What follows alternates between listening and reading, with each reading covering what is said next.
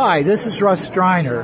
I played the character of Johnny in Night of the Living Dead, the 1968 version. I don't know why you're listening to Throbbing with Horror, but that's your business.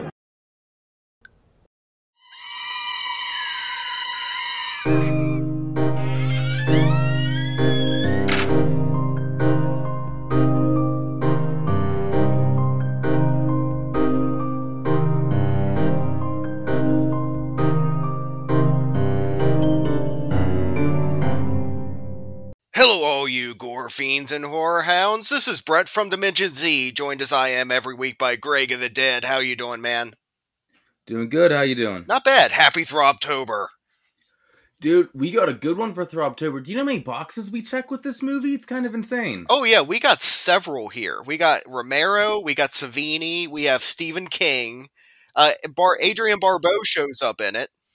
Halloween, anthology, it ticks so many boxes. Oh yeah, and it's and last year I think we ended up doing like 2 anthologies during October, so it kind of seems fitting to do this one. And if you think about it, Creepshow is the biggest one that everyone talks about. It's probably like the most well known of these kind of movies. Oh, for sure, to the point where all horror anthologies that come after are kind of compared to Creepshow. Oh, definitely. And and with any of these anthologies, there's one or two of the stories that you can gotta be like, well, I can, give or take it. This one, luckily, for the most part, is solid. I'm interested as we go through this to hear what you like best and comparisons and everything between the stories. Oh yeah, I want to at the end do our favorite and least favorite. Yeah, for sure. Well, yeah, so Creepshow from 1982, written by Stephen King and directed by George Romero. What a combination. Yeah, and just the fact that it's the dream team of 80s horror right there. It's Romero at his best, Stephen King at his most coked out. Savini's running on all cylinders with his effects. Yeah, it's such a great crew and combination, a mix of everything on this. So, do you like Creepshow in general? Have you kept up with the franchise? I know they have the show on Shudder and everything. Do you still follow it? I like Creepshow 1 and 2. 3 I've never watched because I've heard that it's actually not an official sequel. It's just how they did Troll and then Troll 2 kind of thing. Okay, so Cruel Jaws. Exactly.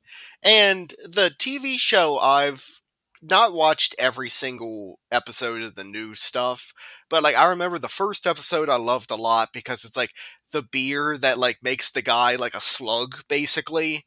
And then there was the one episode in season 2 where Ted Raimi's in it, and it's basically a short little Evil Dead vignette kind of thing. Oh, cool. I've caught bits of the show. I keep meaning to sit down and watch it. Problem is, I always kind of lean more towards movies than shows. I have to be in a certain mood to watch a series, Yeah, and especially to do an anthology kind of thing, you have to be even in a more specific mood. Because if you're not in the right mood for these things, they can definitely wear on you. Yeah, on the bright side, it's kind of you can go right in, right out, and not have to worry about cliffhangers and stuff like that. Right. But I am glad that it got brought back and is actually doing well. Oh yeah, definitely. But here we go. So we kick it off with a dad played by none other than Tom Atkins. Yeah, and we get the outside of the Creepshow house that is in Pittsburgh, Pennsylvania.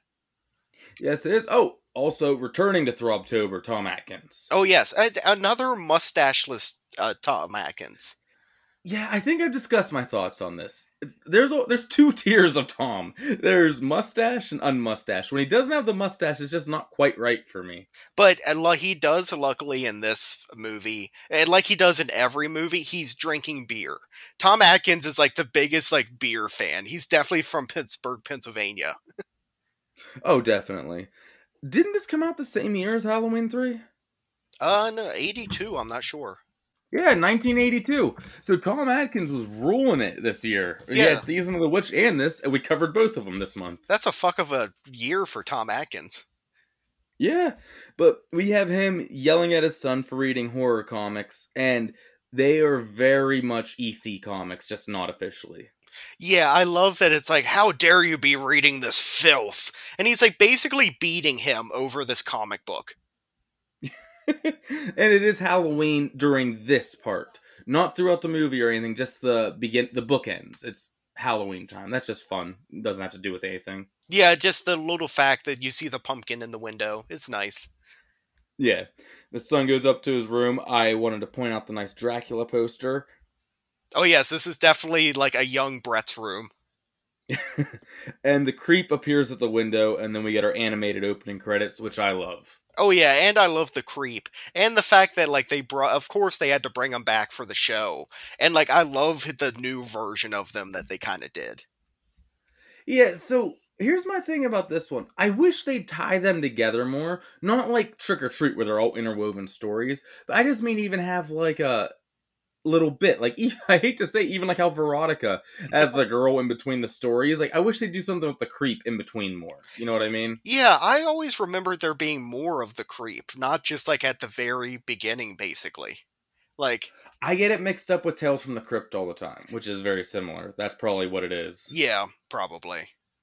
Then we get to our first story, which is Father's Day, and it's great. We have this rich, stuffy family, and their great aunt Belinda is coming in for dinner today. It's Father's Day. This is a classic one, especially around Father's Day. This, like, I love every time is where's my cake, Belinda? And it's all, like, the memes and the gifs and stuff of, like, the dead father, like...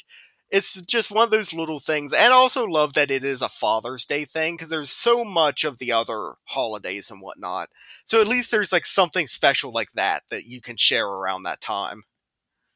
Yeah, it's really fun. I think this is the one that works best as an anthology. Not saying it's the best one in here, but this is the one that, like, if you tried to stretch this into a feature, it wouldn't be great, but it's just perfect enough for this bite size. You know what I mean? And there's actually like a full kind of like beginning, middle, and end to this first one at least. Yeah, so their aunt's coming in, and this backstory on this Aunt Belinda is her father killed her husband. We get a quick little flashback of them hunting, and he shoots him, and then she killed the father back. That's pretty much the short of it. Yeah, and the father is just like this extremely rich, like old man. It's like Mr. Burns from The Simpsons, and he's just like super annoying. He's just constantly yelling. He's banging his cane on his like wheelchair. Oh, he seems like the worst. Like, you wouldn't be able to put up with this man. Where's my cake? Where's my cake, Belinda, you bitch? She returns every Father's Day, and they have this dinner. She gets there, and she arrives at the grave, and we get the flashbacks of where's my cake, as he's banging his cane on his chair arms and everything. Yeah, I love she like wanders down there with like a bottle of Jim Beam that's already like 3/4 of the way gone. I was surprised we got the brand in it, actually. I expected it to be copyright infringing whiskey. You know what I mean? Yeah, it's a white bottle that says whiskey on it. I also like she's smoking like Black and Milds on the way there too, because it's one of those cigars with like the wood tips. Yeah, exactly. She's very much fits a certain stereotype. She does it well. Yeah. But she's drinking by the grave, and it's revealed that her sister helped cover it up, and she killed her dad with an ashtray when he was freaking out about his cake too much and calling her a bitch and everything. Then we get the hand pop out of the grave and the dead father crawl out. And this kicks in so fast because it's an anthology. It's like, oh, we're here already. He goes, where's my cake, Belinda? And I love the comic book, like, art style that goes behind it, where it's like the big, like, wow, pop bubble kind of thing. And all, like, the vibrant colors. Like, it feels like a comic book watching this. Yeah, and it works really well. I can only think of one other movie that tried to make, not a comic book movie, that's been 1,000 times, but like make it seem like a comic book, and I hated it. It was the 2000s Hulk movie, not the Incredible Hulk, the one before it. And they do this thing where someone's about to blow up, and it'll like cut to like a panel and go to the next page, and I hated it. I'm surprised I like it so much in Creepshow. Yeah, that doesn't sound great. I just love, like, I think it fits in too because the stories are so cheesy that it's just this over-the-top atmosphere.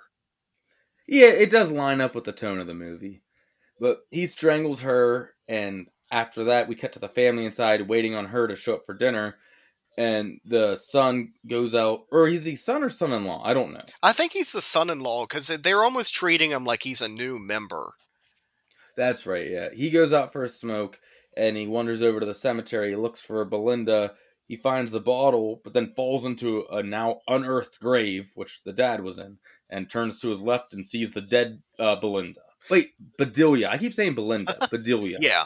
And at this point, like, the gravestone keeps, like, inching further and further, like, forward of it's, like, falling into the grave, and he never moves. Yeah, that's what I was like. I'm like, he didn't come down with a thud, you know what I mean? Like, where you could tell he's injured or anything. He kind of just tripped and whooped into the grave. Roll out of the way, dude. Like, I can see, like, taking a second of, like, okay, make sure I'm ready to, like, spring into action and jump out of here. Because you don't want to disturb it and, like, have it fall on you when you're halfway out. But don't just sit there. And there's an easy right around they could have did. They could have just made him like he's a little tipsy, you know what I mean? Before, like, showed him drinking a lot inside. And that would have been, oh, okay, I get it. Like, he's kind of disoriented and everything after the fall. I would have taken that, you know? Yeah, he was about to drink the Jim Beam, but he didn't even get to drink it. He fell before he did. Yeah, that would have been a real easy right around, but I don't think they're concerned about his spring into action time. No. But the zombie dad pulls the tombstone onto him, like, all psychically? Yeah, kind of, because, like, he sees him, and he's just standing there, and then he, like, looks up, and then the tombstone falls on him. So, either it's amazing timing, or, like you said, he has, like, force powers. Yeah, exactly. It made it seem like force powers to me. Sylvia goes out to look for him now, and as she's, like, in the hallway, Sylvia's the mother. She sees the maid is gone. She's like, what the hell? And she sees muddy footprints going into a room, and the maid's body falls from the freezer. You know, that famous Friday the 13th timing. And zombie dad neck snaps Sylvia. Right, and I believe she becomes the cake, right? Yes.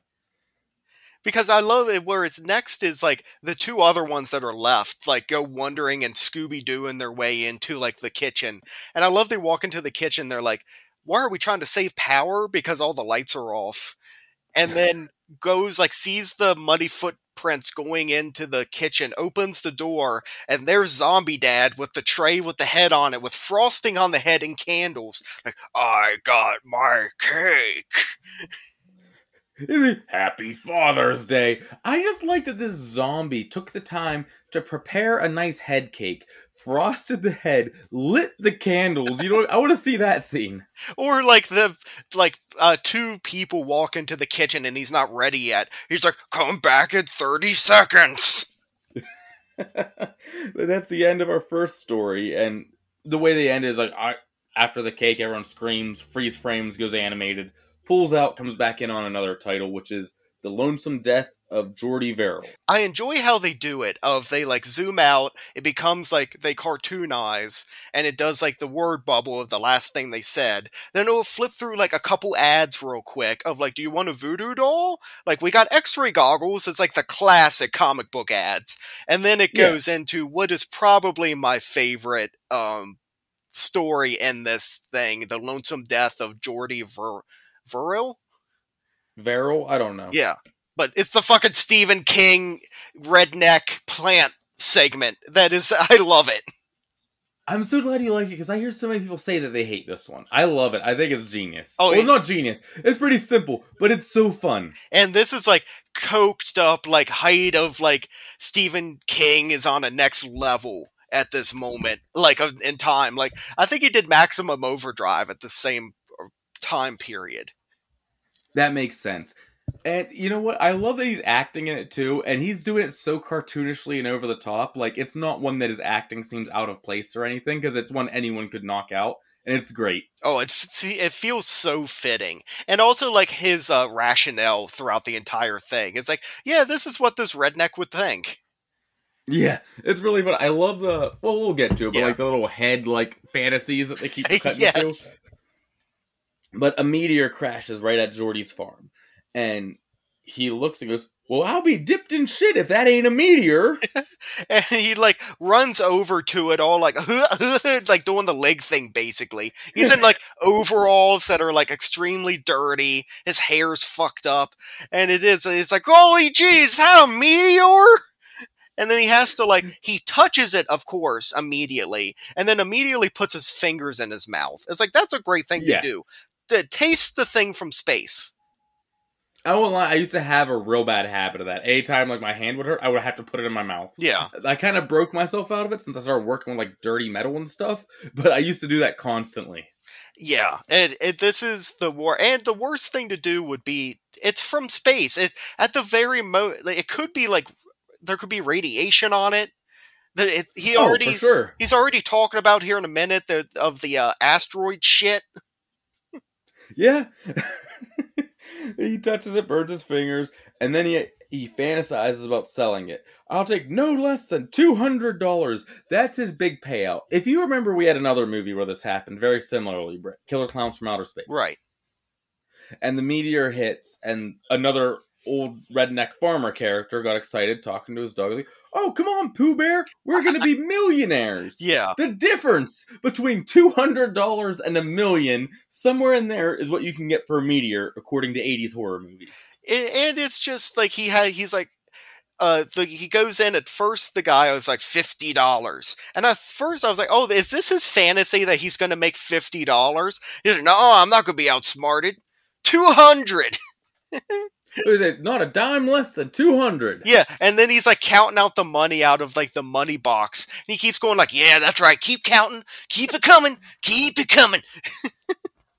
I love that in his head, what you do if you find a meteor is you go to a university and you sell it to a professor who just like pays cash out there like he's a pawn shop. Like, holy shit, a meteor. This never happens. Like, here's $1,000. Like, you know how many of these things they probably have? It's like the first time I found a fossil when I was like chipping away at a rock. And this is tiny little like sea creature thing. And I'm like, oh my God, Mom, like, look. She's like, oh, that's cool. It's like, oh, should we take it to the museum? And she's like, no, they have a lot of those. I don't know. I think meteor strikes and fossils are still pretty valuable, to be honest. I don't think meteor strikes are nearly that common. Most of them burn up as they enter our atmosphere. Yeah. He goes to get some water to cool it off, because remember, he burned his hands on it, and it shows that his fingers are already all blistered. He dumps the water on it, and it just breaks in half. Yeah, and then he fantasizes about, like, he takes it in, and he's ashamed of the meteor, and, like, this big scientist man, and, like, yells at him, like, ha, I wouldn't give you 2 cents for a broken meteor. He's like, oh shit, Leslie, that's our family's curse, we only have bad luck. I love, like, the embarrassed, shameful face on Stephen King as this guy's yelling at him. It's great. He takes his hat off and like covers up the meteor at one point. And he picks up the meteor that's now cooled off and dumps the goo out of it. And he goes inside for the night and is watching some old WWF. Do you know anybody who was wrestling in this moment, Brett? I saw that it was wrestling, but I didn't know who it was. The Wild Samoans were having a tag match. Oh, nice. I like this television. Yeah, I bet. Very old school. He keeps, like, fucking around with his fingers and, like, chewing on them. And he kind of looks at him, and there's, like, moss on his fingertips. Yeah, they got all green and fuzzy. I'm surprised they didn't make, like, a masturbation joke or something in here. I thought they were going to. Yeah. I swear to God, like, because he has hairy palms. Exactly. Like, oh, that's what he's going to say. Oh, no, I shouldn't have, something like that. Like, I didn't think he'd even connect it. Well, I shouldn't have been playing with that weasel! But then he has the fantasy about the doctor, and it cuts to, oh, we're gonna have to amputate it. I love he opens the doctor's, like, office door, and the doctor just goes, like, scooting by on his, like, wheelie chair with a gigantic needle. And he's just almost like, hey. He's the most scary, evil-looking doctor in the world. It's the same guy, too. I gotta point that out. Yes. And he, like, gets it, he's like, takes 2 seconds to look at his fingers. They're like, oh no, they need to come off. He grabs like a meat cleaver. Yeah. He realizes he's been sucking on his fingers once he snaps back to reality, and then he goes, oh no, goes to the bathroom and his tongue is starting to turn green. We get a time card later, and the green fuzz is spreading outside and on Geordi. And I love, this is where he goes outside, and he's like, no. He just, if I don't believe it, it's not real. He goes and has a White Russian, vodka and milk? No, he goes and he makes, it looks like a vodka OJ, a screwdriver. Oh, I thought it was milk. Okay. No, milk comes later, for some reason. Okay. He's drinking Popov vodka, which is like one step above Vladimir. Yeah, I mean, we've all been there. We've Yeah. all had to get the bottom shelf quite a bit. I mean, he just like dumps the entire bottle in with his like orange juice, uses the bottle and mixes it around and starts chugging it. He's like, yeah, it's better. The house, yard are all full on alien force now. They're all covered in this green moss, and he even has a green beard, which I love. He pours the bath and undresses and goes, "Oh no, not there!" Yeah, he's like got the like green grass stuff's like going down his chest. Then I love that line, and then he's like turns the bath on, and his father shows up in the mirror, and he's like, "Paul, you died 3 years ago." He's like, "Don't you dare get in that bathtub, because if you do, it's going to kill you, you dumbass." Honestly, what you think it's doing here is like the alien plant is like, no, don't get in the bathtub. Like maybe it'll kill it, so they're making him see that. That's where I thought.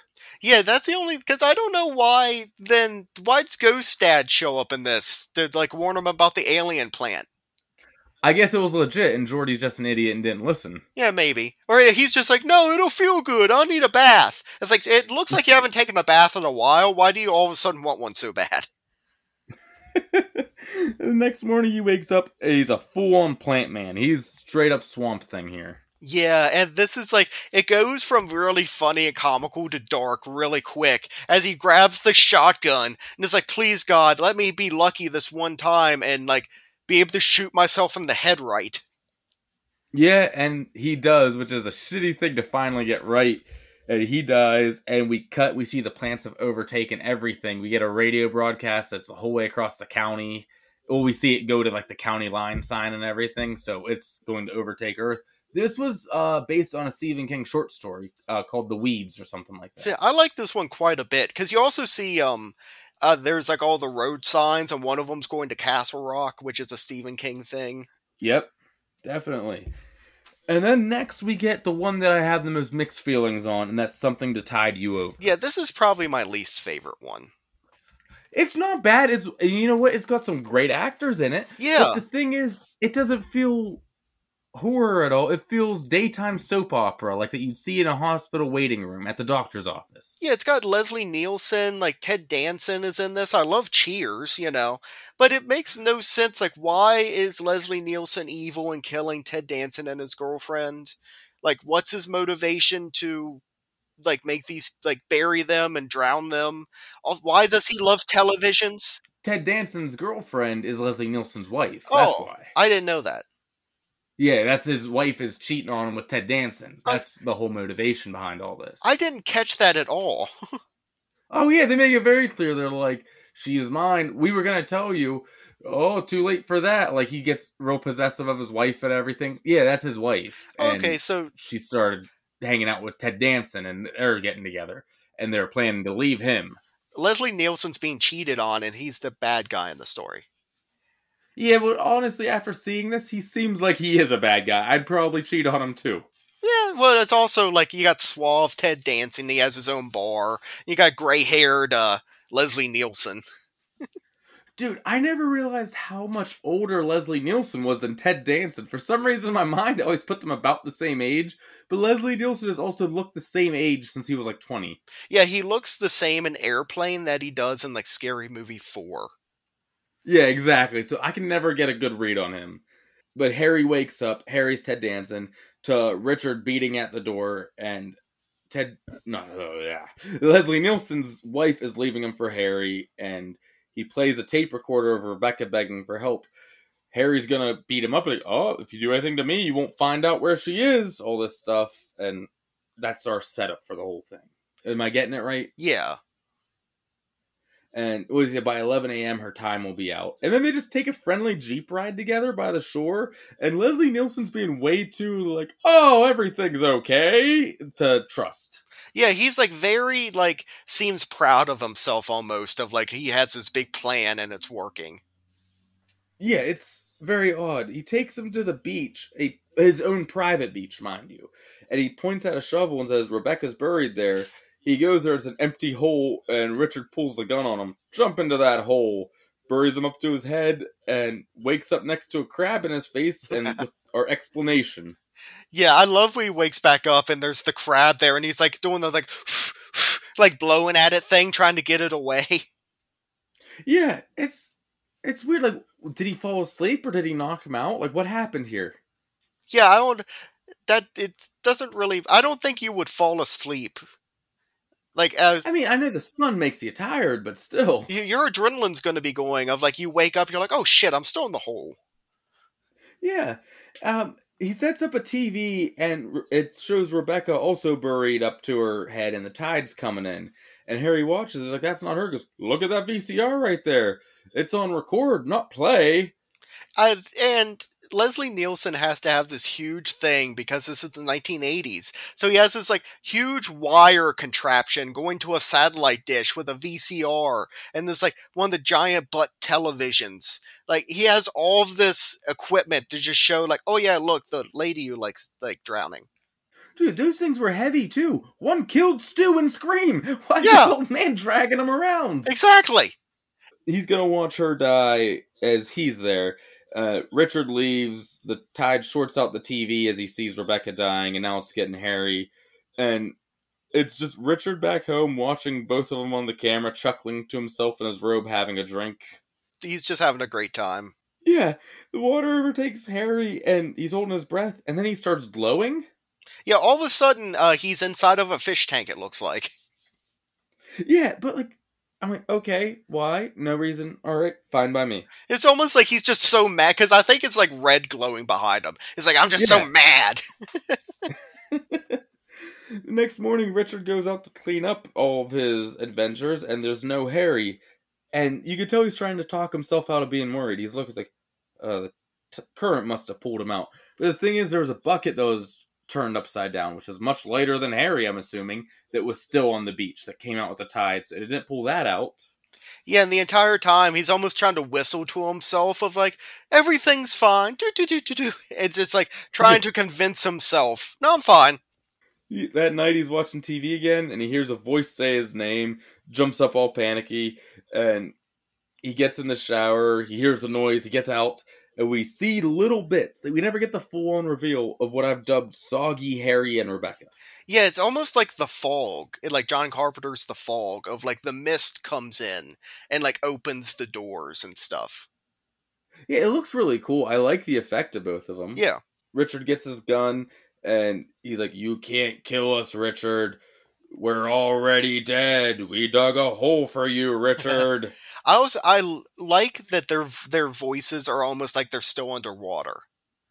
Yeah, it's real blubby. I love when I forgot to mention that when Richard was talking earlier about the drugs, like, oh, now they're all blub blub blub. Yes, he's like making fun of him, trying to make himself feel better. Yeah. He shoots them, there's no effect. He runs away and locks the door to the room he's in, but they appear right behind him, these tricky sea monster ghosts. Yeah, they get shot in like the forehead, and there's not like red blood that comes out. It's like green and blue almost. It's really cool looking. Yeah. It got some top-notch Savini going on here. Oh, he's having a great time on this movie, you can tell. Yeah. The next one has some of my best stuff he does. But it shows him buried up to his neck in sand as the tide comes in. And the end of Something to Tide You Over. He's like, I can hold my breath for a long, long time. And I love, like, it freeze frames on him because the tide, like, hits his face. He gets this really, like, worried look in his eyes. And that's when it animates to, like, the worried cartoon him. Yeah. The transitions do look cool. Is it fair to count him as dead? Oh, I would say so, yeah. Okay, I just wanted to check. All right. So our next one is my favorite, and it is The Crate. Yes, I love Fluffy.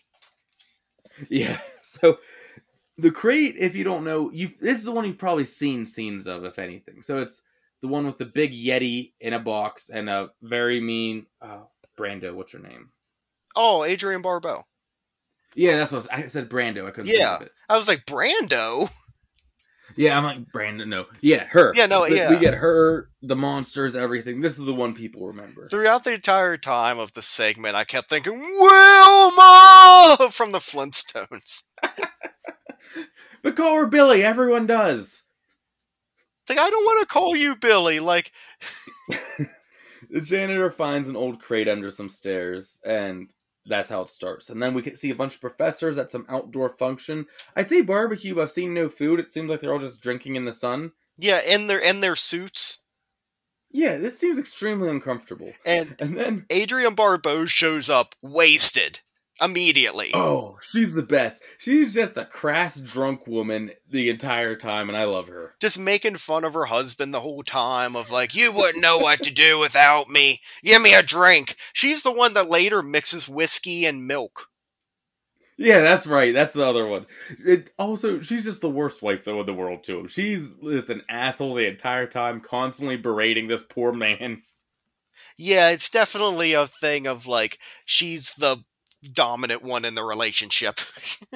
Oh, for sure. But the one Professor Stanley gets a call from the janitor about the crate.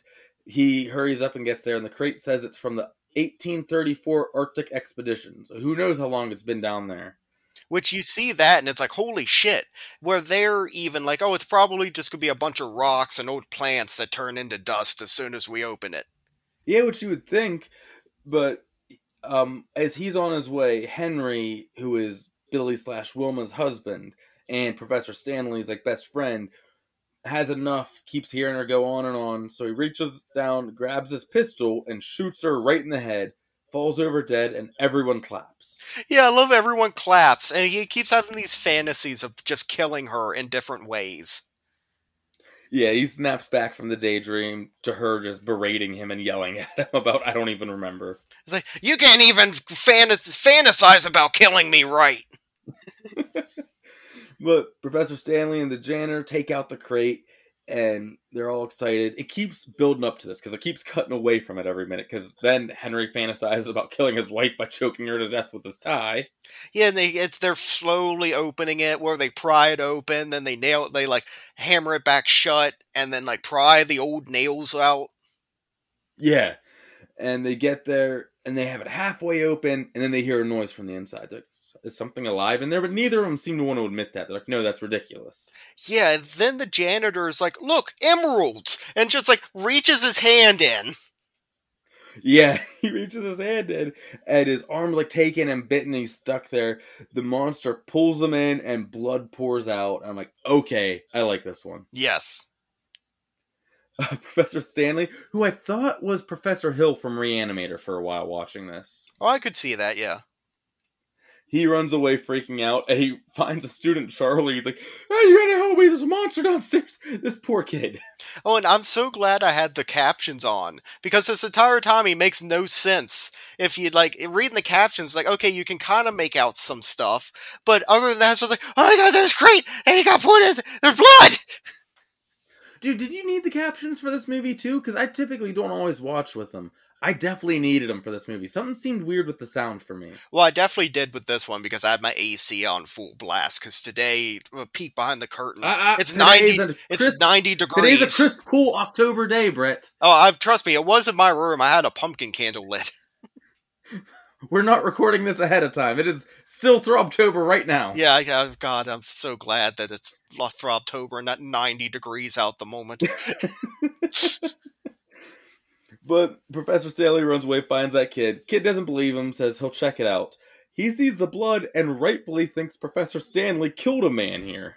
Yeah, and the entire time he's making no sense. This kid is immediately like skeptical of him. Well, wouldn't you be? Oh yeah, it's like, the Yeti did it! Look in the crate! He follows the blood trail to the crate that's back under the stairs now. He grabs a pipe wrench and starts making his way towards it. He's going to beat whatever's in there, I guess, to death with that. But the monster isn't in the crate, and he kills Charlie from the side, like he's right next to it in the dark, I guess. And we get an awesome bite effect. I think this looks so good. Oh yeah, I love this work by Savini right during this segment as well. And I love the behind the scenes stuff of Savini talking about Creepshow and making Fluffy. So I just watched his documentary Smoke and Mirrors the other night, and about how he always loved like the idea of creating monsters, and this is one of the first monsters he got to create from like concept to reality. Oh, it looks good. I like it. Yeah. And it makes so much sense that it became so iconic. Oh yeah. Like that's probably, but if it's this and then Stephen King Hillbilly that this is like probably most known for. And I think just being like the comic book anthology in general. Yeah. But Professor Stanley freaks out, runs away again, and he goes to Henry's house, who was Billy/Wilma's husband.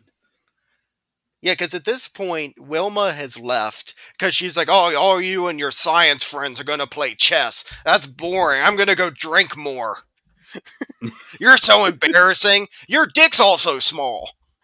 Like, He's such like that over the top villain. Because she actually does start going into like, "You never satisfied me in bed," and all this other shit too. Yeah, definitely. Especially like the final freak out she Yeah. does. Yeah. I love when Professor Stanley gets there and he's hysterical, and Henry just keeps feeding him whiskey to get him to talk. Oh yeah, because he immediately chugs the first one, and it's like Mr. Leahy from Trailer Park Boys, because even the guy makes a comment of like, "Wow, I've only seen people drink like that in the movies," and he immediately gives him another one. He like downs that one. Once he finally gets the story out, a light bulb goes off in Henry's head, and he has a plan. So he drugs Professor Stanley and leaves this note for his wife, and then goes to the school himself. Yeah, because he's like putting like some kind of like pill in his like whiskey. It's like, "Oh, you want one more?" And he's like, "No, I probably shouldn't. I'm surprised I'm not already like all out on my ass." It's like, "No, you should have one more triple whiskey." Yeah. He sees all the blood and retrieves the flashlight and a huge toilet brush for some reason. Is that what this thing is? That it looks like something like that. It's like the most like germaphobe janitor in the world. He likes to be a few feet away from the toilet while he's cleaning it. I guess he's gonna scrub the monster to death if it attacks him, but he starts cleaning up all the blood for some reason. That's his main goal. Oh no, I don't like being clean. I'm thinking he wants to like protect Professor Stanley's innocence or something. What he's doing here, like he thinks he actually committed the murder. Right, but the entire time I also know that there's that great scene of Adrienne Barbeau screaming. So I'm like, is his big plan, he's not going to kill his wife himself. He's going to like lure her into the school, like to go under the stairs, to like look inside the box and have the monster do it. That's exactly what he's going to do. Because the note he left at home is like really like she wants to hear this gossip. She's like, "Honey, I had to go to the school. Stanley was here and he was hysterical. He's gotten himself into some trouble with a younger student. He can't help himself around those girls. You should come to the school and help me out." And she's like, "Oh, I'm getting all this dirt on everybody." Yeah, and this is where she's reading the note, and then she gets out the milk, and she pours a giant glass of milk. And if you're going to put some chocolate in there, I'm all for it, because I had several once in a while with a nice cup of chocolate milk right before bed. It's like, okay, that sits on your stomach, that's nice. Then she starts pouring whiskey into the milk, and I'm like, what the fuck is that? Right after coming back from drinking where she drove home, now she pours herself another drink before she drives to the school. Yeah, and it's the worst drink I could think of. Like, that's a horrible combination. Oh, yeah. But she gets there and he goes, "Well, it's just easier if you see for yourself, Wilma. The girl's crawled under the stairs and she won't come out." So she starts like, okay. She's starting to get real creeped out. She gets to the stairs and Henry just pushes her up to the crate and yells like, "Dinner time! Come get her!" He starts like making all this noise and nothing happens. And I love the like anticlimaticness of it all. Like after he just did this, and she just goes the fuck off. Like, "Oh, is this your idea of some kind of joke?" And she just rips into this man like she's going to verbally murder him. Yeah, because he also, at this point, it's right back to like, "Oh no, like I did bad, I'm being yelled at again, like I can't do anything right, I can't even get the monster to eat my wife." Yeah, when was the last time you got it up, Henry, huh? And then as she's in mid-freak out, the monster does pop out and get her. Then after dragging her into the crate, Henry quickly locks the crate up and everything, loads it into his car, and then dumps the crate at the bottom of the quarry. Right, it sank 70 feet to the bottom. Yep, next morning, Henry and Professor Stanley both agree to say nothing as they sit down to play some chess. No, it's so good. They're like, "Nothing happened," and the other one's like, yeah, you're right. Nothing did happen. It's like, yep, everything's fine. It's like, What they say? There's not going to be yeah. any bodies. But it is also the thing of what if it gets out of the crate? It's like, oh, it won't get out of the crate. It's like, well, it did just spend over 100 years inside the crate, so we have no idea what this thing can do. Well, you'd think if the crate kept it there for 100 years, lock the crate back up, you should be fine. Yeah, just nail the crate back shut and put it back under the stairs. Yeah, it sat there for over 100 years. Put it back. Or why are you getting rid of the crate monster? Like, be like, oh no, look what I found. The monster did it. Yeah, exactly. If anything, you're going to be under more investigation now than if you turn into my wife got eaten by the crate monster and showed them the crate monster. Yeah, Like, oh, very believable. Yes. they're not going to know that you led her there and whatnot. Get rid of the note Yeah. and you're probably good. If anything, they're under more scrutiny now. Exactly. There's another movie where they, like, for no reason at all kept covering up the murders and, like, not telling the police about it. And it's like, you're gonna be suspect number one. Oh, it was one of the Italian horrors we did. I think it was opera or Maybe. something. Yeah, I don't exactly. know. But then we cut to the monster breaking out of the crate underwater and the end. Right.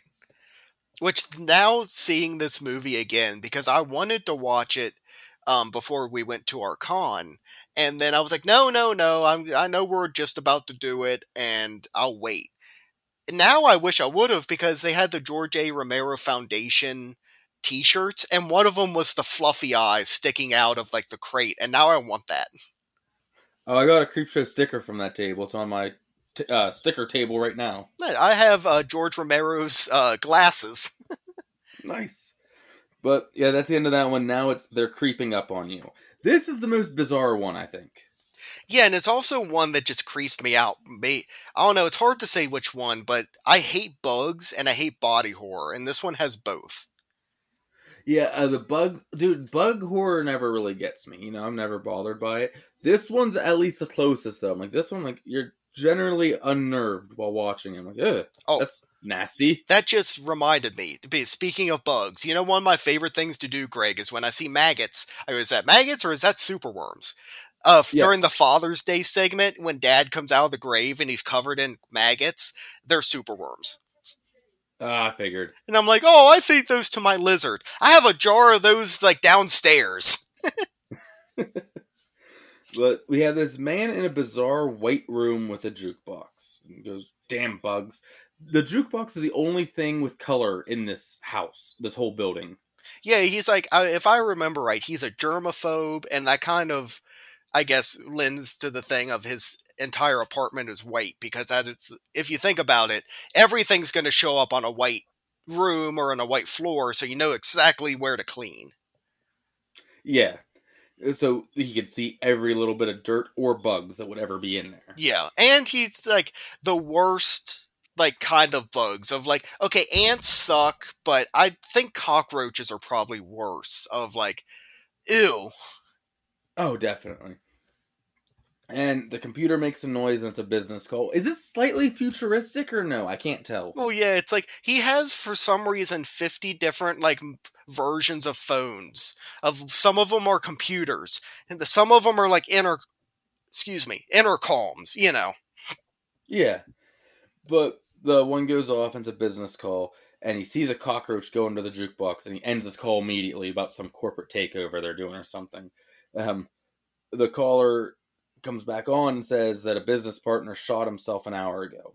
Then his next call, I'm just going to jump through the calls if you don't mind, because there's just a lot of that, right, as he's swatting at cockroaches occasionally. He gets a call from the man's widow, and, you killed him! You sick son of a bitch, everything you did! How did you get my private number? I found it in his book. Oh, well, I guess I can't yell at him for that, can I? Ha ha ha. This is just showing he's the worst human being. Yeah, I love it is. He's like, let me know whoever gave you my number so I know who to fire. It's like, it was in my husband's address book. It's like, well, I guess I can't fire him now, can I? Yeah, and it was like, what makes you think I had anything to do with it? The only words he could say before he shot himself was your name. And he, like, gets, like, a huge kick out of that.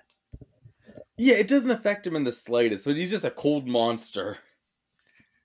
Then he makes his nasty coffee mush. What is this? Yeah, it's weird. It's some kind of slop food for a guy who's a germaphobe. It looks disgusting and like pig slop. Yeah, or is it like he's eating his own shit? He's like, well, 'cause since it's my shit, it's clean.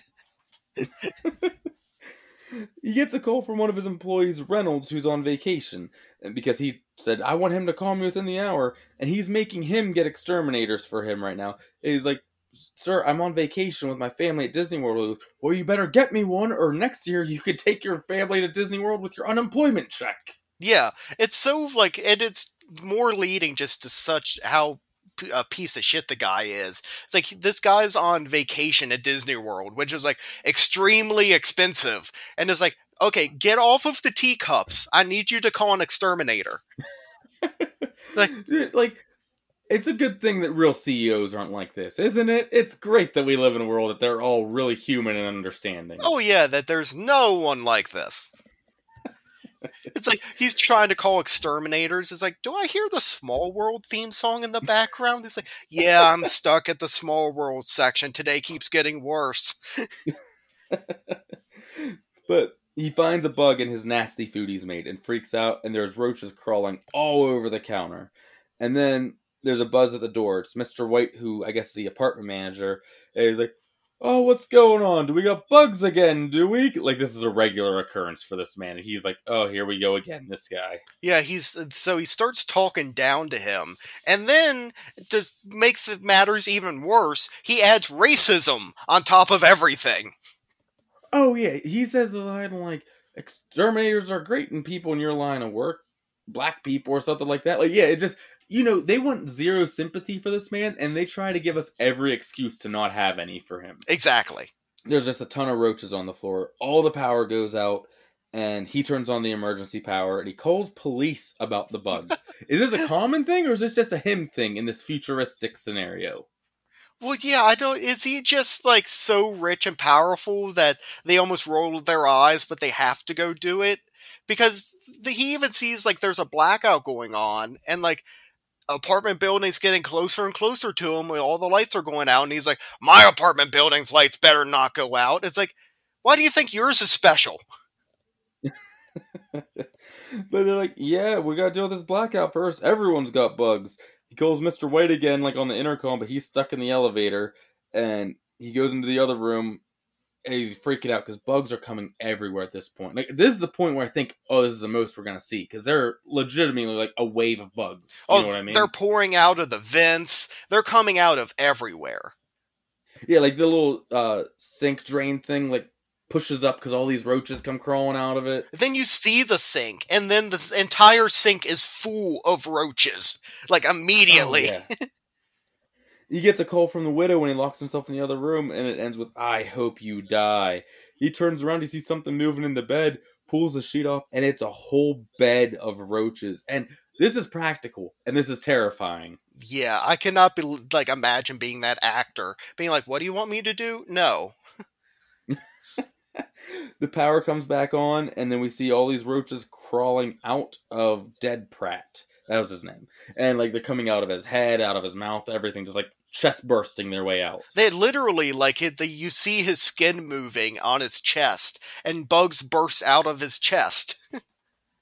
Oh, yeah, it's just gross and bizarre and pretty well done. And then, that's the end of that one, and we cut back to our overall story from the beginning. Right, and I believe we see the garbage men. They're, like, going around. Yes, They're like, I love one garbage man, like, kicks the garbage can lid off, the other one catches it, and then they toss the garbage bag over. They have a whole great system.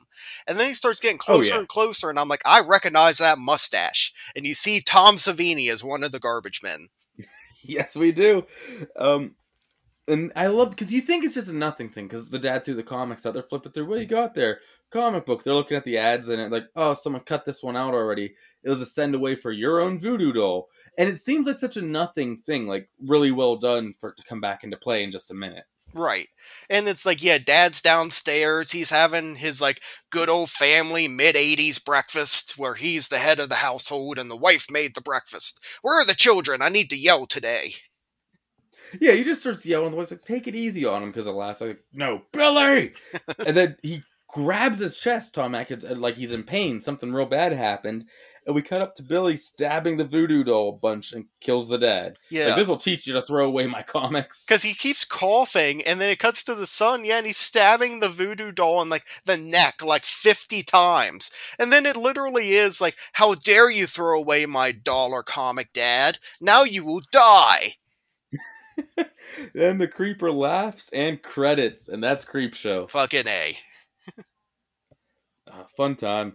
So what was... let's jump into this a little bit. If you could turn one into a full feature, what would you do? I have mine. Probably The Crate. Yeah, me too. It's definitely The Crate. I think that I like the Lonesome Death of Geordie is really good. Father's Day is really good. Even the Bug one I enjoy. The middle one with the watershed, I'm like, that one's my least favorite, I would say. But yeah, I think The Crate, you could easily stretch that into an 80-minute thing, because we've seen movies kind of like this before. Oh, yeah, you know, the big, like, climax is it finally full on breaking out of the crate, chasing some people through a house, you know. You see the monster for the last 10 minutes of the movie. Yeah. So, I think so. That's my favorite. Is that your favorite as well, or do you have one that you like more? My favorite is The Lonesome Death of Geordie. You can't complain about that. That's a really fun one. Just seeing Stephen King and that doctor's interactions are great.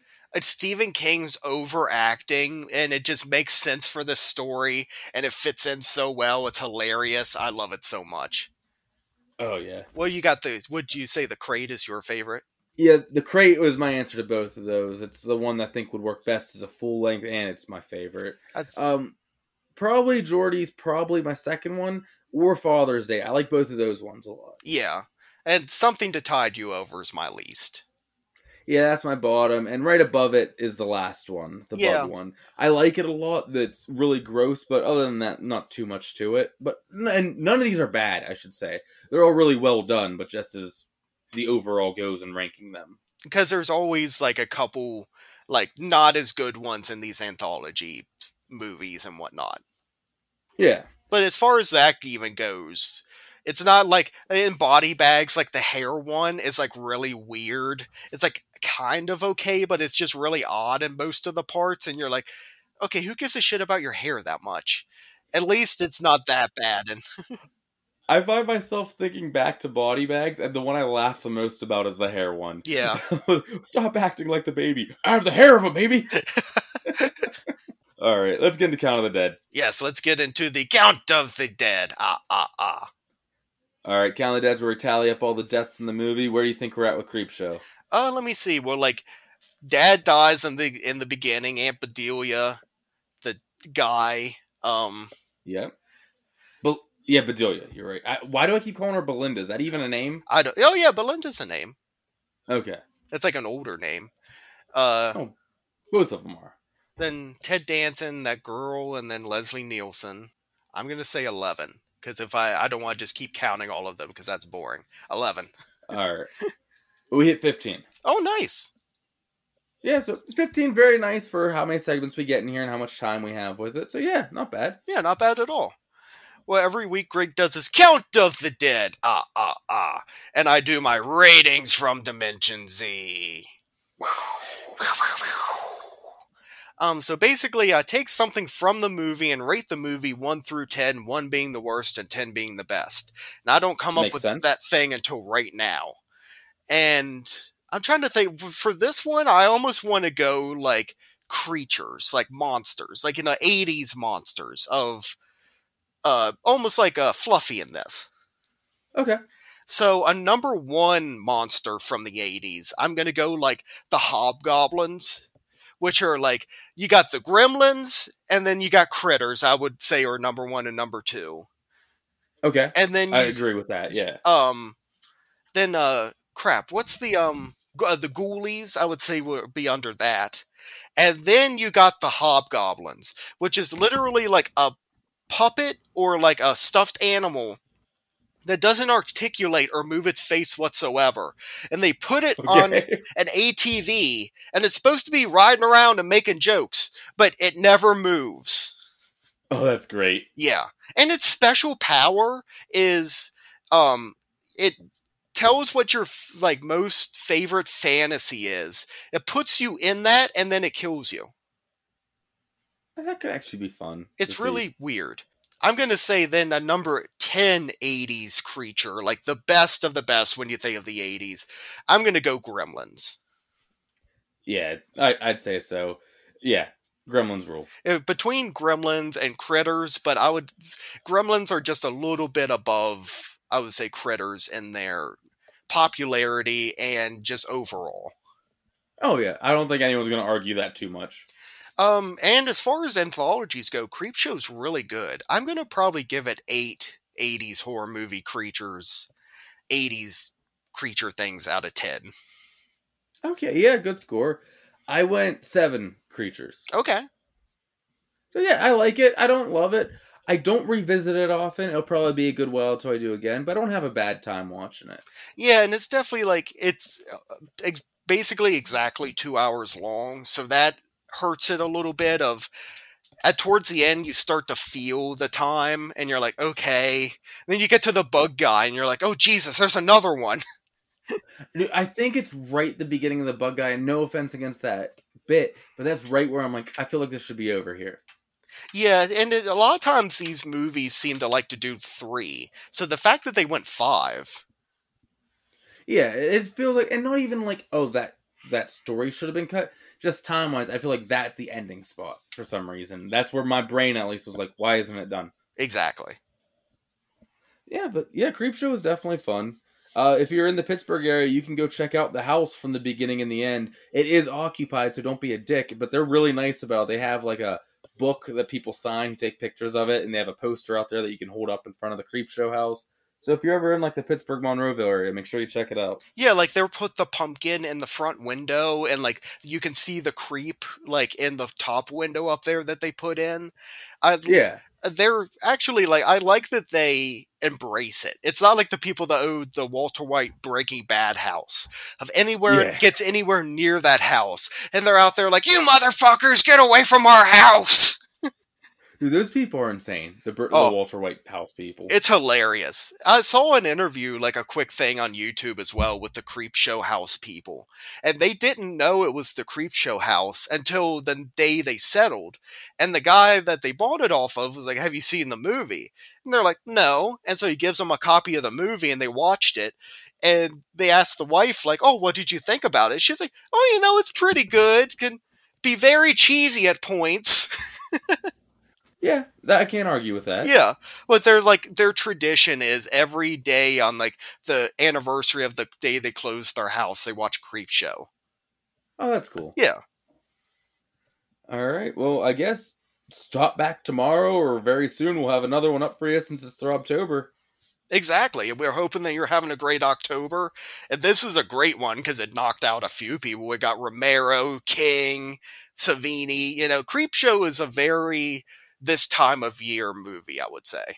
Yeah, it's very encompassing of a lot of the things you want to see. Exactly. Well, until we see what we have next episode for Throbtober, we hope that Creepshow's left your brain throbbing with horror. It seems you've survived another fright. Be sure to look for the Throbbing with Horror pumpkin on all of your favorite social medias and local newspaper headlines. Rate us 5 stars on your favorite podcast platform. Or else, subscribe for more tantalizing terror and be ready for the new fear next week, if you dare.